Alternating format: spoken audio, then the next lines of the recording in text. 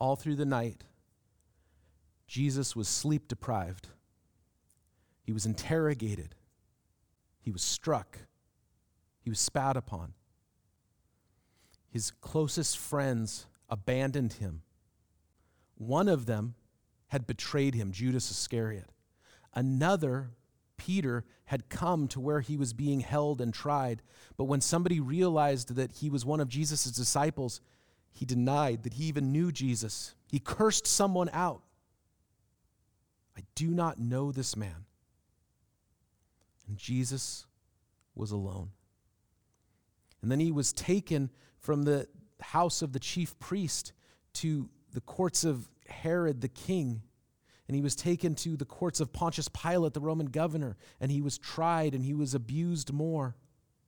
He was scourged, whipped, and this whip would have had not just one long whip like Indiana Jones, but at the end there would have been 9 strands coming out from the one strand, and there would have been bits of rock and bone and metal there to tear open his back.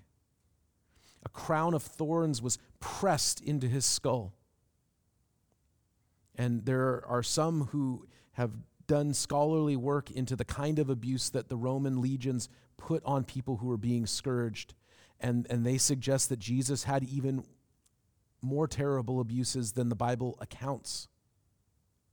And in the end, the Roman governor Pontius Pilate knew that Jesus was innocent. But in his cowardice, he would not set an innocent man free. And so he passed it off to others, and he told the crowd, hey, I have a tradition of releasing a prisoner to you at Passover. I can release this man, or I can release this criminal, Barabbas. And the crowd said, give us Barabbas. And Pilate washed his hands and said, fine, I wash my hands of this, as if he could. That's what we do. We try to say, oh, it's not my fault, it's somebody else's fault. But our sin stays with us. And Jesus was led to the cross, and he was so weakened by his sleep deprivation and by his abuses and by the blood loss that as he walked through the city of Jerusalem, he couldn't carry it any longer. And so they grabbed a man out of the crowd, a man named Simon. And this man, most likely from Africa, was there carrying the cross of Jesus. And while he was brought to the place of execution, he was nailed to the cross, he was lifted up with 2 other criminals. His mother and some of the faithful women were there mourning and grieving him. John, one of his 12 disciples who had abandoned him, came there at that final moment and was there with him.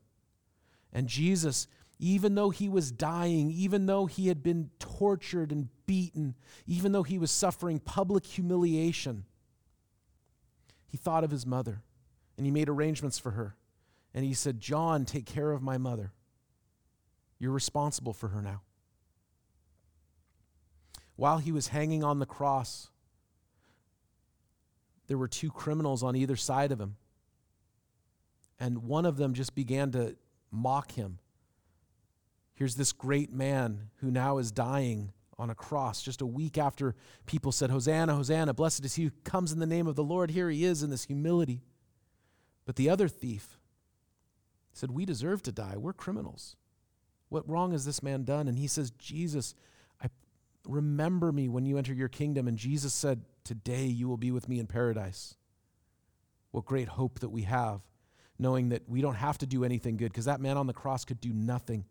That his salvation was based solely on the work of Jesus Christ, the work that Jesus was doing at that very moment.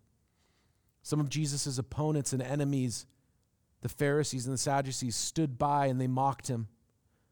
When Jesus cried out to his Father, Eli, Eli, lama sabachthani, which is, calling out to God, they misheard him and said, oh, he's calling out to Elijah. And they mocked him. And in the end, Jesus said, Father, forgive them, for they know not what they do. And into your hands I commit my spirit. And he breathed his last. To prove that he was dead, he was pierced in the side with a spear. And blood and water came pouring out, which medical experts tell us that there was a literal heart breaking. The heart burst open. and he was shown to be dead. There was a man named Joseph of Arimathea who had been a believer in Jesus in secret, and in the time of his death came out publicly and took the body and got permission to bury it in a tomb that was reserved for him and his family. And he was placed in the tomb. His enemies didn't want people coming and taking the body away and somehow claiming that Jesus had risen from the dead, because Jesus had said that'll happen. So they rolled a stone in front of the tomb and they placed guards in front of it. And there he lay. His disciples went into hiding. His enemies thought they had gotten rid of their problem. But you know what the Bible says? That when Jesus died, that there was a curtain. There is a curtain between where people could come and worship in the temple and the holy place, where only the priests could go, where the Ark of the Covenant was to be held, and no one could go in except them. There was a division between God and people. The Bible says that when Jesus died, that curtain was torn top to bottom in two. It's almost as if the hands of God reached and ripped it apart and said, there is no more barrier. Jesus has made the way. Jesus himself said, I am the way, the truth, and the life. No one comes to God the Father but through me. And in that moment of seeming defeat, the curtain was torn, the barrier was removed, but it didn't feel like that in the moment. I look forward to gathering with our church tonight as we remember our Lord's suffering in his death, which he did out of love for you and for me. God bless you on this Good Friday. Know that Jesus loves you more than you could ever know. And he sacrificed himself because of that great love for you and for me and for all people.